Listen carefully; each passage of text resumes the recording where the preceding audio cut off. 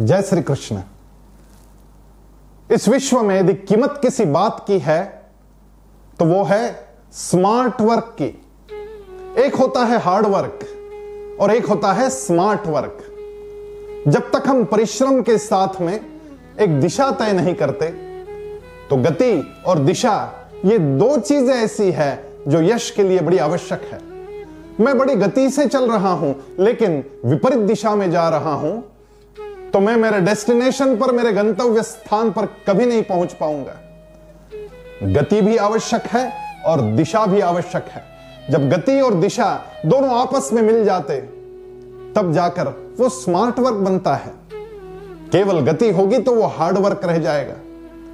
और भगवान बिल्कुल इसी बात का निर्देश करते हैं भगवत गीता में। जब योग की दूसरी व्याख्या भगवान करते हैं तब कहते हैं, बुद्धि युक्तो जहातीह उभे सुकृत दुष्कृते तस्माद् योगाय युज्यस्व योग कर्म सुकौशलम। योग की दूसरी व्याख्या करते समय भगवान ने कहा कि कौशल्य से कार्य करना यही योग है। अब यहां समझने वाली बात है, एक तो योग का मतलब होता है एडिशन, दो बातों की एडिशन होना। अब योग में कौन सी दो बातों की एडिशन होती है? वो है शरीर और मन। शरीर हार्डवर्क करता है और मन उस काम को दिशा देता है। एक छोटा बच्चा मेरे पास आता है और कहता है कि मैंने बहुत पढ़ाई की, रोज 5-5 घंटे पढ़ाई करता था, लेकिन मुझे अपेक्षित परिणाम नहीं मिले, मेरा रिजल्ट अच्छा नहीं आया। मैं उस बच्चे से पूछता हूं कि क्या तुमने मन लगा के पढ़ाई की?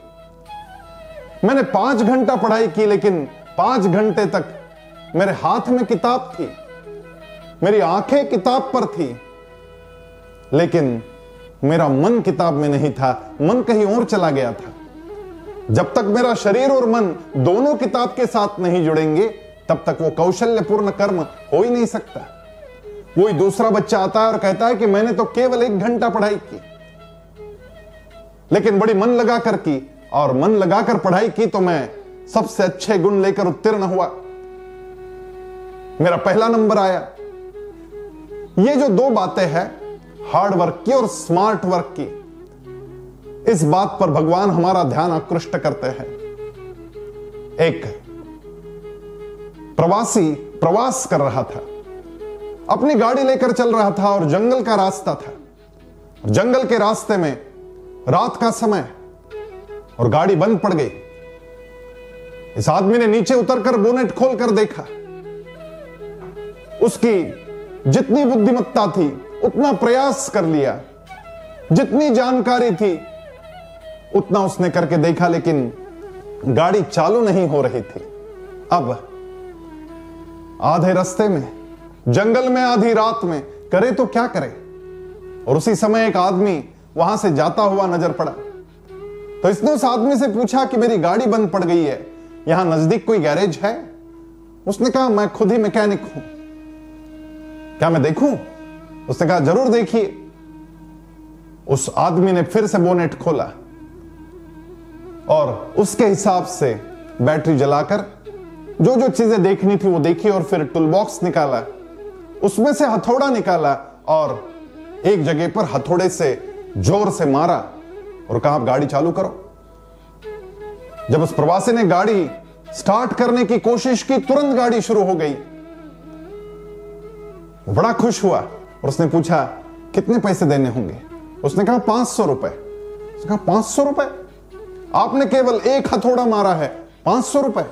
उसने कहा हथौड़ा मारने का तो 1 ही रुपया है, लेकिन 499 रुपए जो है वो हथौड़ा कहां मारना है इस बात के है, वो मेरे कौशल्य के है। और इस कौशल को पाने के लिए मैंने अपनी जिंदगी बिता दी। मैं बड़े लगन से काम करता हूं और इसीलिए यहां वहां हथौड़ा नहीं मारते बैठा, मैंने एक ही हथौड़ा मारा लेकिन सही मारा। इस प्रकार से कौशल्य से काम करना हो तो हमें चाहिए कि हम मन लगाकर काम करें। जब तक हमारे काम में मन नहीं जुड़ता तब तक कोई काम कौशल्यपूर्ण नहीं हो सकता, और मन और शरीर दोनों के जुड़ने का नाम ही योग है। और इसलिए भगवान कहते हैं योग कर्म सुकौशलम। आइए इस कौशल्य के मार्ग पर, योग के मार्ग पर चलते हैं। जय श्री कृष्ण।